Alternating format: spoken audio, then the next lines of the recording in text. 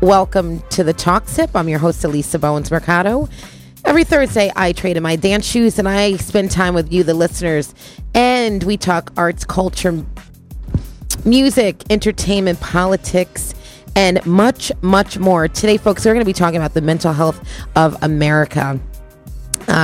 Lots going on. Last week we had a show, so this is actually a follow-up show. So I have back in my co-pilot seat, I have Irving Pinsky, attorney at law, and he also joins me for Politics with Pinsky. And our very special guest today, we have Bill Chaalsma, PhD. He's going to kind of like shed some light on what he thinks the state of the country is in. So we're going to be talking about the prison system. We're going to be talking about the NFL, Aaron Hernandez. We mentioned that last week. We're going to be talking about the shooting in Vegas, his state of mind. But just, it's going to be a very interesting show. Our phone lines are open 203-872-7356. So please call us with your questions or your comments. But as the old saying goes, it is 5 o'clock somewhere. Sit back, relax as we serve you up a tasty mix of talk radio. You're listening to the Talk Sip. All right. Well, it is another wonderful Thursday. And it's great to be back. And Irving, welcome back to Politics with Pinsky. Thank you so much. Yes. And Bill Chaalsma, PhD, welcome to our show. Oh, thank you. Glad to be here. Yes. Last week we got into a conversation about things that have been going on in the country. And it's been... I don't know. I said it last week and I'll say it again. There's kind of like this, there's a void in the universe. It's like almost like the psyche, when you say everything is like kind of imbalance, like the stars are aligning. It's not aligning for myself. The stars are colliding.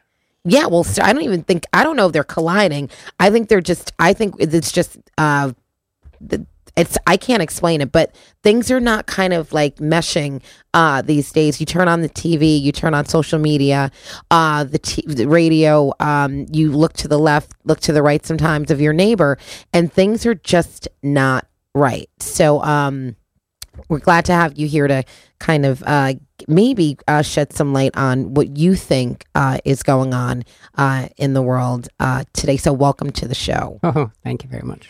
Yes. So can you give us a little bit of your background? I know that you are Yale Divinity. Love the affiliations with Yale Divinity. Yeah, well, that's correct. But prior. Yeah, okay, going all the way back. Yes. I'm just a farm kid who almost by accident ended up at the University of Wisconsin. Okay. Way back in the day, 100 years ago. And little did I know that this is one of the most advanced, demanding, one of the top 10 universities in the country. Absolutely. So, there I am, and I just, farmer boy. Plod on through, and one thing leads to another. So, basically, there's a whole huge middle section there where I can be aptly described as a academic bum. Now, about going on 30 years ago, I shifted gears. I started working on my psychology degree, and so that kind of takes us up closer to the present. Right, so psychology, that's always so fascinating because I was at Northeastern, and you get into these classes and you have no idea how the brain functions or can possibly work. There's so many different facets of the psyche, the mind, but the classes really enlightened me on there is a larger portion of when you get into that brain, you really get into it. There's all kinds of stuff going on. well, that's putting it mildly. I know. Yeah, that's my summary. So Wisconsin. Yeah. And you graduated with your BA. That's correct? That's correct. Yes. And then you still farm. Well, no, I went into the humanities and got a PhD in humanities, and then, as I say, I drifted around academic bum for a while, 15 years. And, that's a long while. Yeah, yes. And then finally decided to get truly serious, so I enrolled at the Antioch, New England Graduate School and got a PhD in psychology. Wow. Yeah. Now, can you please explain to our listeners a PhD in humanities? When you say the word humanity, it brings out good. Humanity, mankind, human nature. But wow, when you get a PhD in humanities, that's tell the layman that might be listening out there, how do you get a PhD in humanity, and what does that entail? Well, for about 4 or 5 years, you work your butt off. Okay. And in my case, my first big degree, PhD, was in Russian studies. Okay. Yeah. But again, that sort of drifted down, and there wasn't so much emphasis on it, and I never really learned the meaning of the word tenure. Okay, but that's when you learned. So that's how I became a freelancer. Okay. And what can you tell us about, you said you studied Russia for some time. Yeah. And should our president be real, like, chummy and buddy with Russia, just from your studies? I mean, you have a PhD in this, so I'm going to, I think I will probably take what you tell me, seriously. I can't shed any light on that, actually, but it is close. It's something like bizarre that the president of the United States would be like in love with Vladimir Putin. Yeah. No, we're all kind of perplexed there. But so after Wisconsin, you said 15 years, you kind of drifted around. And in your words, you said you were just like a bum of just. Well, the polite word would be freelancer. Freelancer. Yes. And so that led you to. Did that lead you to Connecticut? Well, or your travels were more. I could. No. I didn't really know you wanted to get so much into my history. Of course we do. It's not that fascinating, but in any case, I think it's fascinating. At some point, I figured out that I really needed to do something. So I enrolled in the Yale Divinity School, and subsequently got a degree, a Master's of Divinity. Wow. So watch out, I am a Master of Divinity. You are a Master of Divinity. This is great. I love to have guests on who, he's running through PhDs. Can you imagine? Oh, my gosh. And he lived in Russia, too. He didn't get to that. Right. Yeah, that's certainly true. You told me. And, that was an amazing period of my life because living in and out of the Soviet Union over several years, I just was very close with some really, really amazing people. Yeah. Mm-hmm. So, and we're going to get back to, because that's a whole nother show in itself, living in Russia. But so Yale Divinity, so you study there, you get your master's. Yes. And then where did that lead you? How did that segued you into? I think it was always part of my thinking. I think to try to be helpful to people, that kind of thing. So this all kind of eventually evolved into a sense that I really need to get into psychology. Okay, because you probably saw stuff or experienced things. And you probably at that point wanted to dive a little deeper. or dig a little deeper. Yes, you can say that. Yeah. So after Yale Divinity, did you take on any projects, or did you take on what was your purpose, and what were you driving towards? Well, I had the great good fortune to do an internship, which is one solid year at the West Haven VA Hospital, primarily in the PTSD unit. Wow! So I had this really intensive time there to work with Vietnam veterans with post-traumatic stress disorder. Yeah.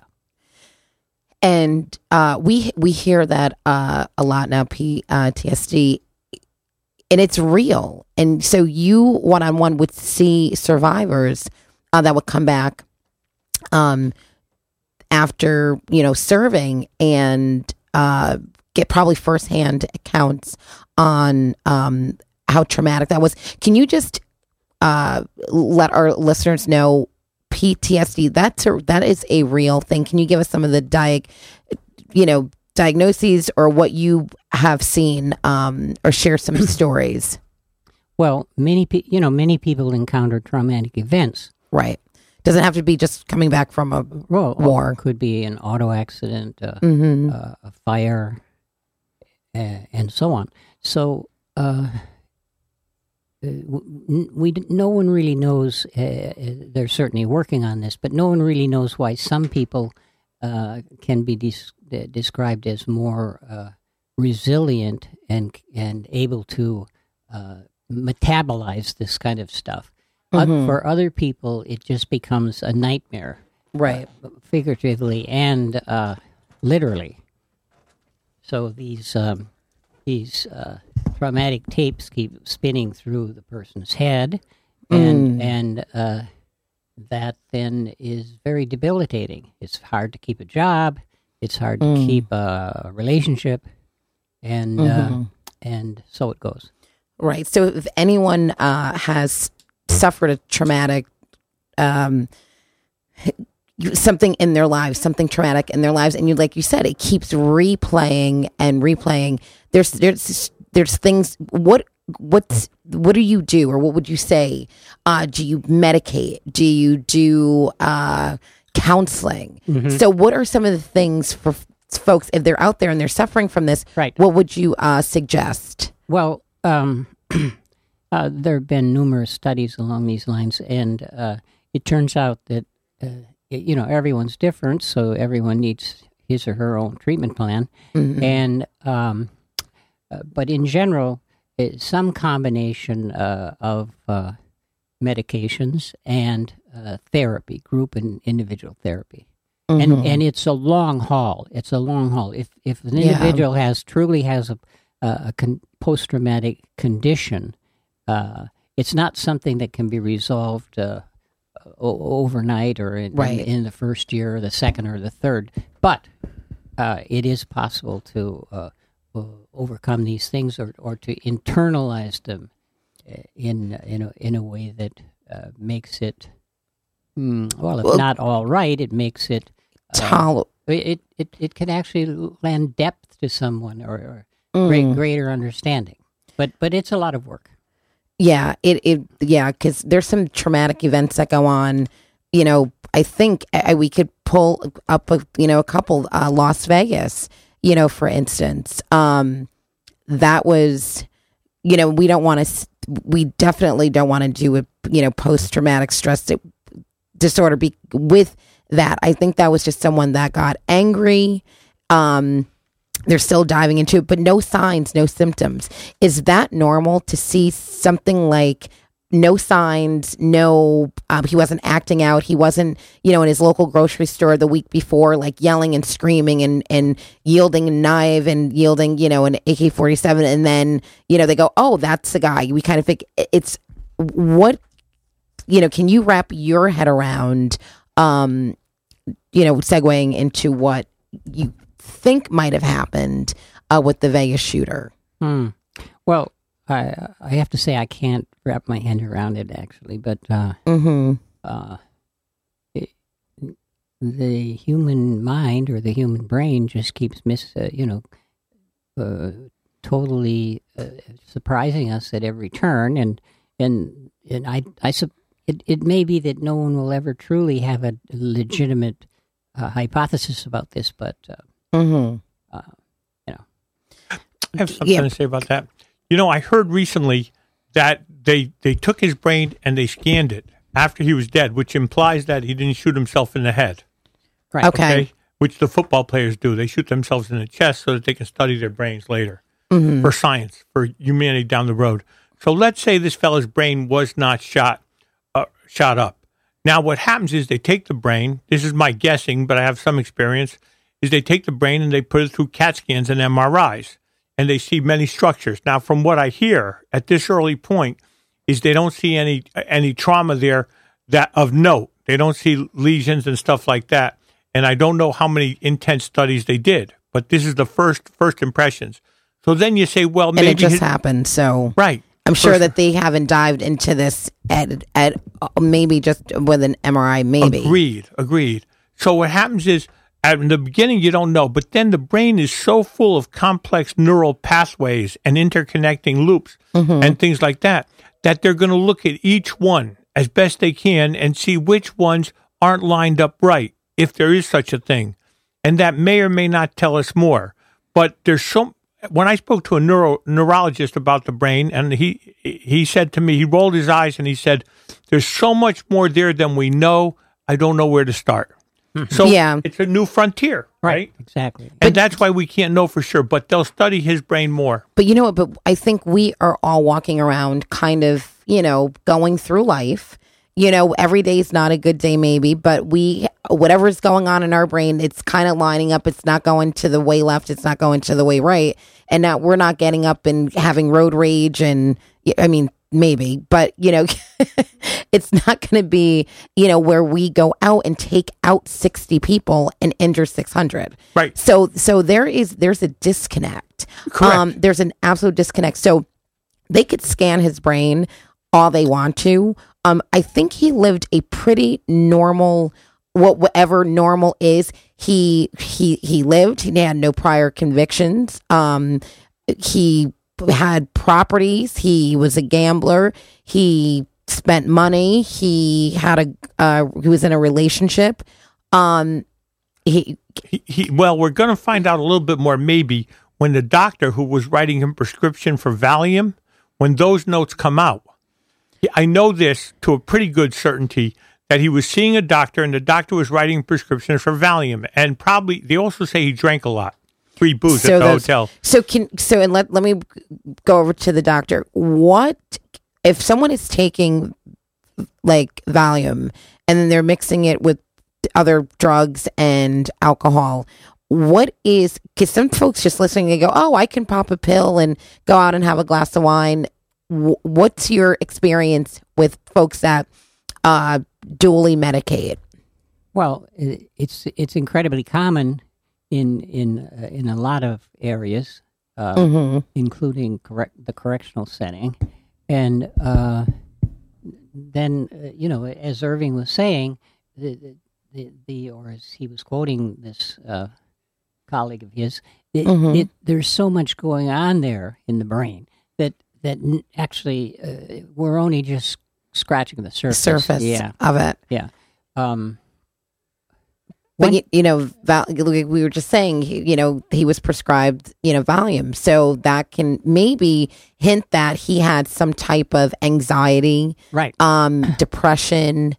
Well, you would have to assume anxiety because it's an anxiolytic, an anxiety medication.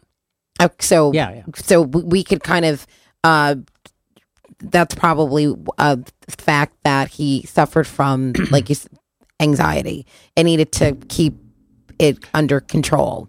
And I'm a big believer that some people who get a prescription from one doctor for Valium are actually getting a prescription from some other doctors for other things, and they're not telling each other because this man had cash coming out of his ears. So he could probably buy whatever he and we wanted. wouldn't know about that yet. So there's still so many mysteries involved. But when we talk about the brain being normal, I know what a brain looks like, and it's a big mess of gooey little wiring. So wiring you can't even see it. All right? My friend went to medical school 50 years ago. He's older than me, and he's a local doctor, very well known.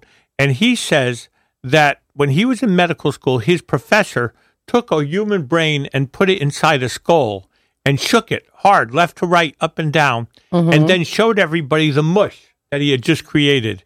And he said, that, my friends, is a boxing brain. And he said, that's what happens. And everybody said, wow, I'm not going to let my kid be a boxer.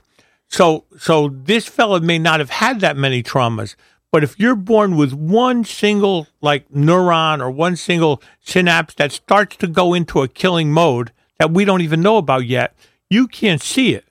But yeah, it's and there. that's highly unlikely that happened in this instant.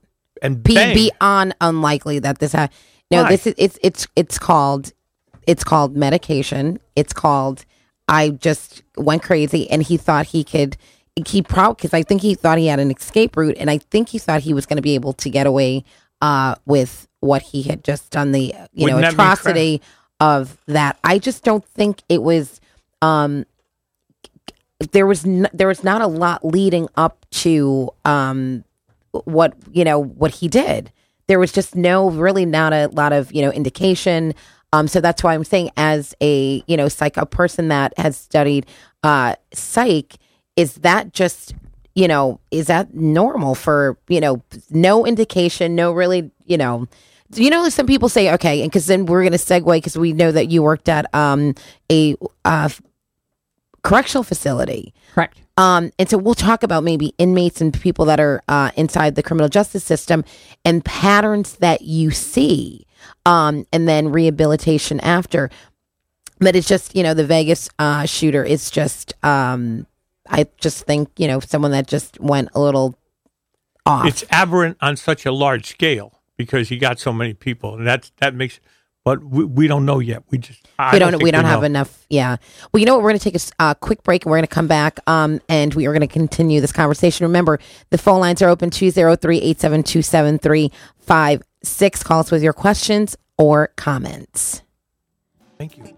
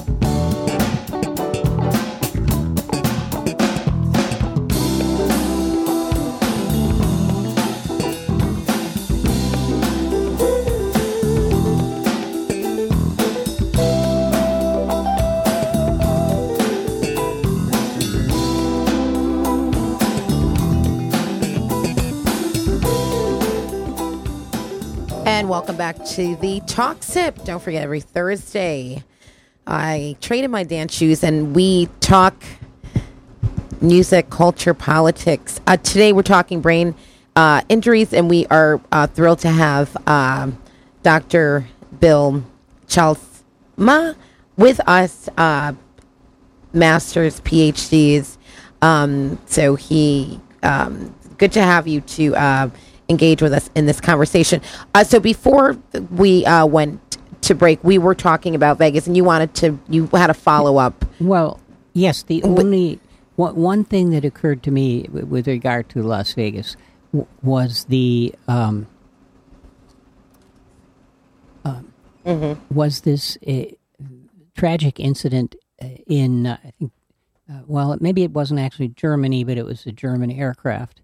Okay, 3, 4, 5 years ago, and the one of the pilots left the cabin to chat with the passengers or for whatever reason, and there are these new locking doors that you simply cannot break down. Right. And this gentleman, who knows why, he put the plane in a descent and flew it into the side of a mountain. I heard, yes, and killed all the passengers. Saw that. Yeah.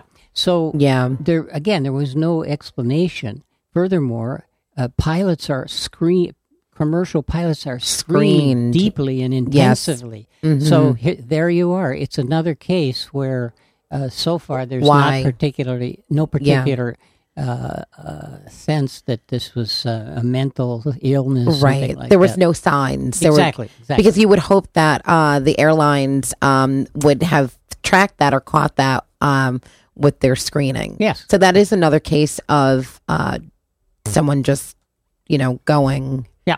Kind of like you said, something clicks off, something clicks on. And we were talking, continuing with Vegas, there's lawsuits coming out. Lots. I think Irving had a couple of updates on that. Yeah. A bunch of people have sued the Mandalay Bay Hotel and the concert promoters who are basically linked legally. So it's not some couple of strangers. And they're suing the people who made something called the bump stock that turned that rifle, which is a fairly regular rifle, into a machine gun. You all heard it firing like zzz, like a machine gun. And for 11 minutes. Right. And one of the young kids who's a son of my friend, he said, my son said that what are they going to do, start suing the people who sell matches later? And I say, hell yeah, if you sell them to an arsonist, then you should be sued if you're selling them to an arsonist. But this is different. I asked him, do you want your high school to have every person there with a machine gun of their own? No, the Second Amendment doesn't want you to sit around school on a Monday morning where everybody had their heart broken or got seduced and drunk, and then bang, you all have machine guns? Not going to work very long, believe me. So anyway, so the thing is, there has to be limits for society. So they're suing the company that made the bump stock, which is a device that turns a regular rifle into a machine gun. Killing machine. Yeah. And we saw that with this massacre. It's an interesting lawsuit, and there's some legal defenses they have, but we don't know what's going to happen. Then on top of that, they're also suing the person who did the shooting because he had significant assets, and a couple of other people. But it's still too early to tell who's going to win. But the damages in this case are so far up in the hundreds of millions or billions that it's going to be interesting to see whether or not the insurance companies throw in their policies and say, here, take the money. Yeah. And I think, and even with that, another issue, it's just getting down to what is in someone's mind. Right. But Stephen Wynn, who's one of the greatest gambling empire runners of the whole time. A super giant money guy, much bigger than Donald Trump. All right. Stephen Wynn said that wouldn't have happened in my hotel. So you say, why wouldn't it happen? He said, because in my hotel, they have a rule that when you put a do not disturb thing on your door, we check it anyway after 12 hours. We're not waiting to let somebody build an arsenal and turn it into a shooting platform. So we go in there after 12 hours and we break it up. Now, that's interesting because in theory, he could have done it within 12 hours. He could have set it up and had the guns there. Well, I think there's a lot of afterthought for that because, I mean, when people are on vacation, sometimes people just don't want to be disturbed for 12 hours but or they what have still you. go in. And Stephen Wynn's place, they go in. And the red flags were how much he was drinking. We don't know yet, but he gets free liquor to a large extent because he's a comp guy. So maybe he was drinking a lot. No one is going to, if you're dropping $1 million at someone's casino every night, they are not going to, they're absolutely, unless you're falling out, passing out drunk on the floor, as long as your chips or your poker or whatever you're playing, as long as your chips are on the table and you're coherent to that, they're not going to care how much liquor you drink at their hotel. Right, but legally, and you're staying and you're not driving. But legally, there are limits as to how much society is going to allow them to get drunk when they have guns around.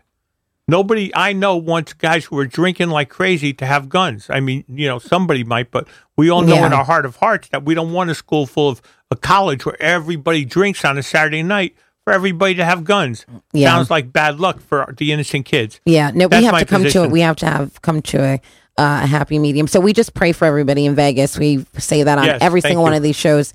And like you said, we will there's more information coming about the shooter daily and weekly. But I think there's just a lot more that has to be said about the climate in the country and what people are feeling. People are tense.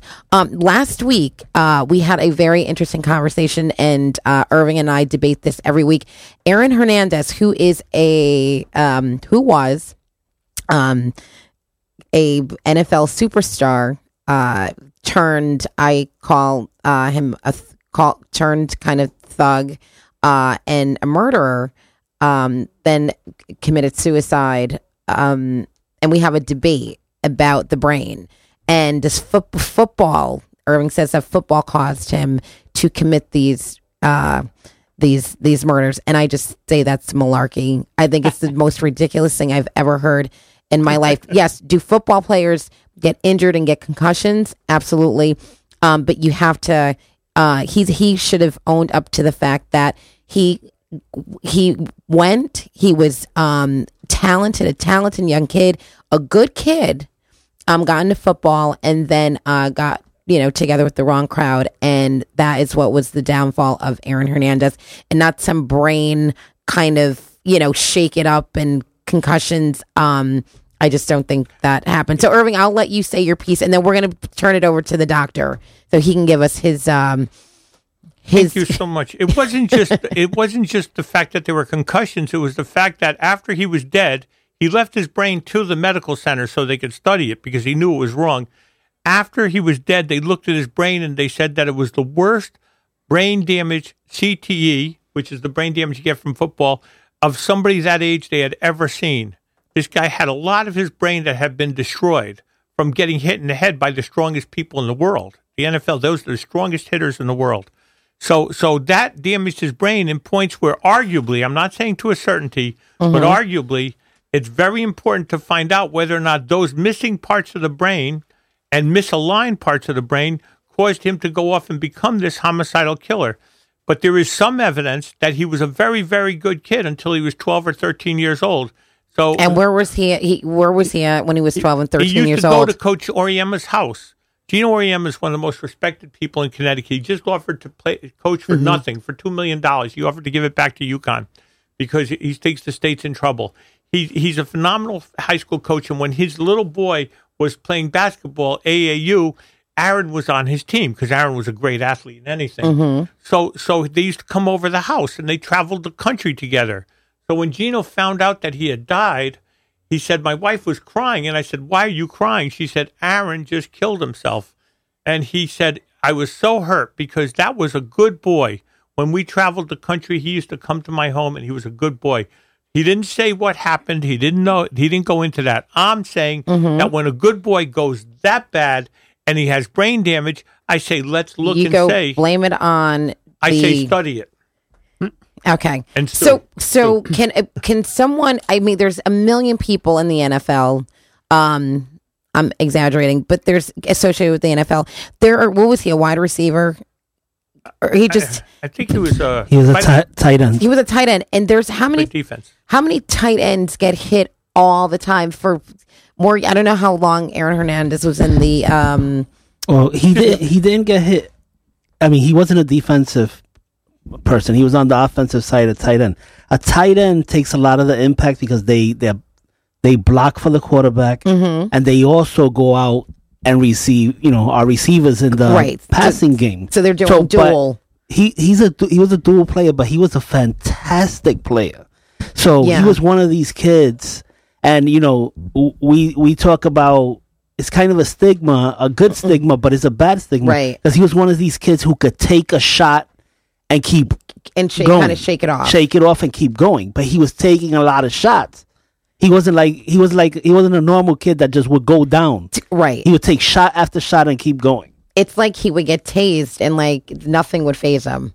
And it wasn't just in the pros. He took a lot of hits in college. Have you ever been hit by a college football player? I haven't, but I know they would break me in half. Just break me right in half. And even high school football players, when he played in high school, he was up against the toughest kids in that town. And they don't just get hit from in front. They get hit from the side, from in back. They get their head slammed into the ground. And sometimes they get hit by two of the toughest guys in town at the same time. So the brain is only 2 or 3 pounds of goo. And when it gets hit a lot, things happen to it. And it's never the same. Never the same because you just doesn't repair itself from a hit by the strongest guys in the world. My humble opinion. Yeah. Well, yeah. Let me. I know very little about the NFL, but I can tell you a few things about the brain. Right. And up and through your teens, age 20, 21, 23, 24, your brain is still coming together, still developing. It's neuroplastic. There's new stuff going on, new. And to me, it's simply outrageous that anyone under age 18 should be engaged in contact sports. It's like really. Oh yeah. I mean, a lot of the football players have said, I remember one of them, and I can't remember who it was, but certainly a well-known guy. And he said, my grandsons will never play football. Harry Carson. Thank you.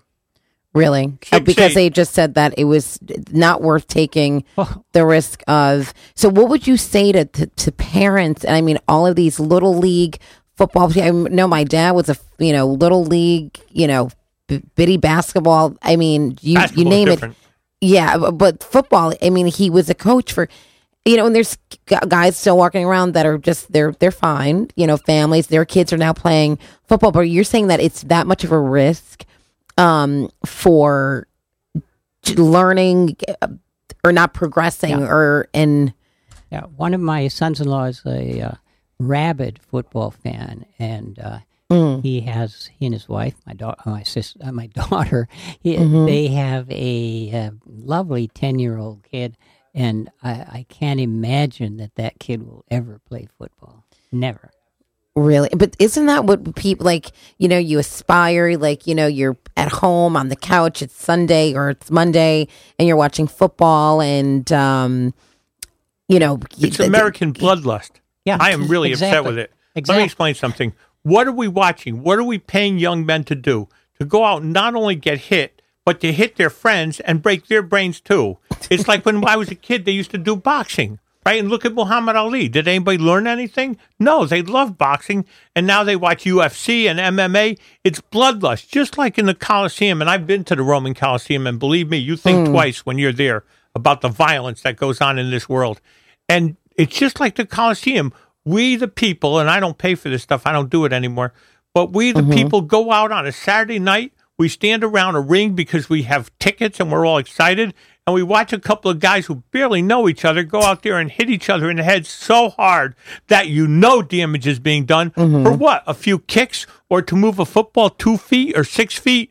Let me tell you, that's American bloodlust. And it didn't come from America. It came from way before that. Because America wasn't around when bloodlust became crazy happy. But I can't imagine a mother saying to her son, "Go out there and get your brain damaged." Sure. Well, no, there's leagues everywhere. You calculate how many. My mother would shoot the guy who tried to hit me. I mean, look, I go from Pee Wee football up to, It's I mean, the come on, Pop there's Warner, the Pop Pee Warner. Wees. There are hundreds of thousands of kids And that play in and a it's game. hard to get your kid in. So, these leagues have a lot of people wanting to get their kids in. Yeah, a lot and of they're leagues. disappointed when their kids don't get to They get love it, on and the field. kids are addicted to it. They are literally, you can't get them out of the But league. I think the studies are showing that, of course, brain damage is absolutely, it's possible. But I don't think the numbers are that overwhelming that your kid is going to, stop producing at like 18 years old.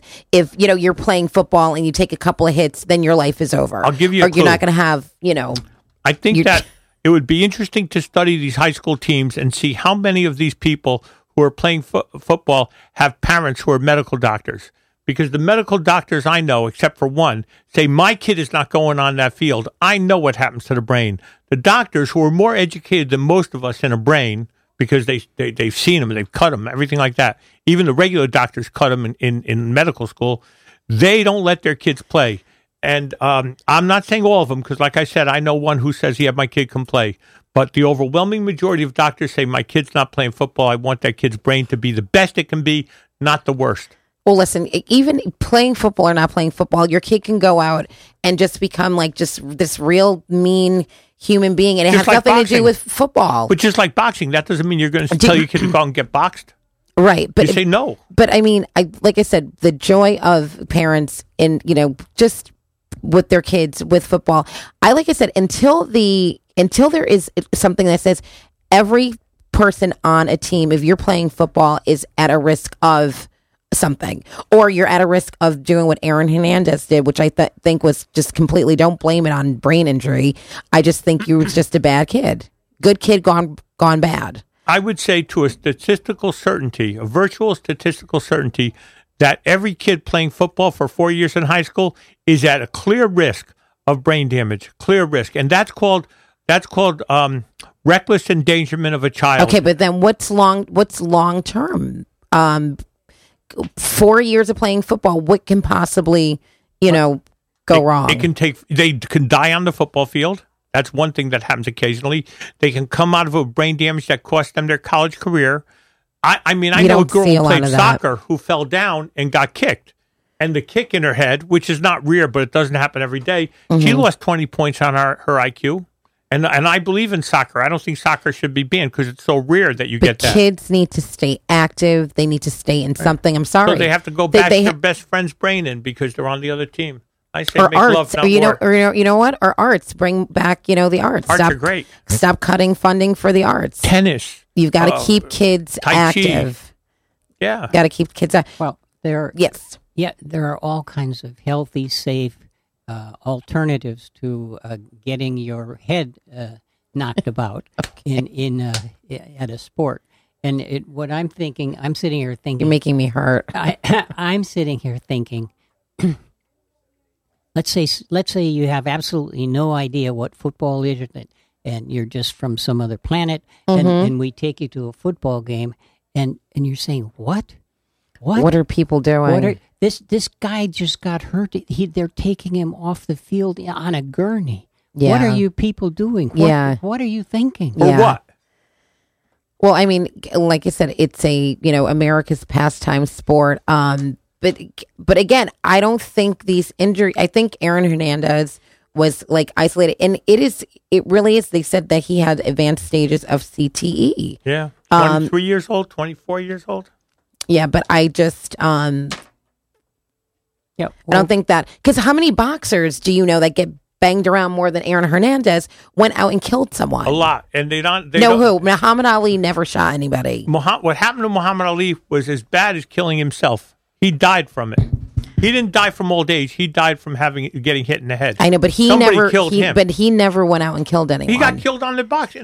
Yeah, thing. but It I'm took him talking 40 about years how to many die. boxers have you read about that have gone out and just taken two people's lives? Well, Harry, have you? They don't kill people, but plenty of boxers commit suicide And how about after retiring. So either way, they're taking a life. Yeah, if it's not someone else's, it's theirs. they live violent lives, more violent than non-boxers, but they tend to go senile at like 30, 40, 50, and they can't chew their food. They have to be taken care of. They have headaches that are from another world. Boxing is not the way for anybody to go. Find a better way to make a living. I don't care if you're making $15 an hour. Just don't go starting getting hit in the head. Protect your head. Yeah. Take your head where it's safe. Right. No, you're right, because the brain is a terrible thing to waste, and like you said, you don't want it. It's the whole show. Being beat up. But we'll say parents that have their kids in any of these contact sports, just do your research, do your homework, come up with your own your own synopsis of what you think is good for your child at this time. Google Wake Forest Medical School. They did a study on children playing football. They proved that they lose a lot of white matter in the brain even when they don't get concussions. Very important. Google, if you can't find it, you can email me, irvingpinsky@aol.com, or on Facebook, send me a private message. I'll send you the links. You can see what the x-rays and the MRI show, how the brain disappears. But what we got to do is find different avenues for these young people to be successful. Not just go make $15 an hour, like you're saying, because football is the golden ticket for a lot of these minorities to get out of the neighborhoods. That's a huge problem. Right? I agree. So and they want to get their grandmothers and their moms. They want to get them out of the projects. They want to get them out of through college. They want to get them through college. Yeah, they want to help their communities, and that's where they see that's you're absolutely right. That's their golden ticket, and that is sad. We need to let kids know that you don't have to. You can be an entrepreneur. You can own a business. You can be an artist. You can do a lot of things in this life, and it doesn't have to be your golden ticket. You don't have to die for it or get beat up or get pushed in the head. I think that's a whole. That's you know what, and that's another. That's a whole nother show. We can start by making college free, and let's not forget the scandals we have in these colleges where the kids go there. They don't even go to college. They just play football and they break their bones and stuff like that. They don't even get they get degrees because they didn't even show up in class. Anyway, I'm going to shut up now. No. Okay, shut up, free college for everyone. I think I was watching I don't know if it's a Real World anymore or if it's like a reality TV show. I don't know what I was watching, but everybody was saying, free college. Yeah, I think it makes sense. I think it was Scandal. Other countries Olivia do it. Pope. Yeah, they do. Well, our country is where it is right now. So yeah, no, this is a place where it is just, every, I'm going to use Irvin's word, lock him up. Lock him up. That's becoming an understatement. That's not even going to be, I don't think that's sufficient anymore. The whole lock him up. We're going to have to do something, impeach, replace, and repeal the president. And I'm not talking about healthcare. Make him deliver water to Puerto Rico. Every day he has to go and bring water there because he sure as hell isn't sending it. Yeah, well, let me ask you something as someone who has studied the brain, PTSD, and let's not even, we are going to call him, the president. He's just the person that's running this country. Seriously, if he sat in front of you of, what you've seen on social media, what would your diagnosis be? Well, there's recently been some publications, at least one, maybe in the Atlantic. Irving might remember, but a number of psychiatrists, psychologists, and other mental health folks, they have actually undertaken, a in-depth look at and hypotheses about Trump's, mental state, and it's not a pretty picture. So like Aaron Hernandez's brain, and this is in contradistinction to what's called the Goldwater rule. Back in the day when Barry Goldwater was running for president. Many people thought he was unhinged and so on, and they decided that he wasn't. The profession decided that you can't analyze somebody at a distance. That's known as the Goldwater rule. But what these experts are now saying is we're way beyond that. We need to make a stand. We need to take a position. And duty to warn. Wait, and take a position and just say that health professionals are saying that he is just not probably stable to uphold the highest position in office. And those are coming from experts, people that study the brain, study psychology. If they're saying that, then, is there any way to enforce that? Yeah, there's the 25th Amendment to the United States Constitution, which says that if you're not able or fit to serve, then they can take you out. They don't have to impeach you. That's different than the impeachment process. It does exist, and a lot of people are talking about it. And right now, there's no chance they're going to use it against him. But as he develops worse and worse, I don't know. The most common analysis I hear from doctors and neurologists is that he is a malignant narcissist. Well, that's apparent. That's the terminology. That's apparent. And that can cause us a lot of damage. But right now, he's in there and he's wrecking everything. Incredible. Well, can psychologists and psychiatrists and people that have PhDs like yourself, can people band together and just say, listen, this is not good. We're looking out for the country. You guys have studied. You've gone to school for over 20 years. And, so final word, what can you band together and just say 25th Amendment, here we come?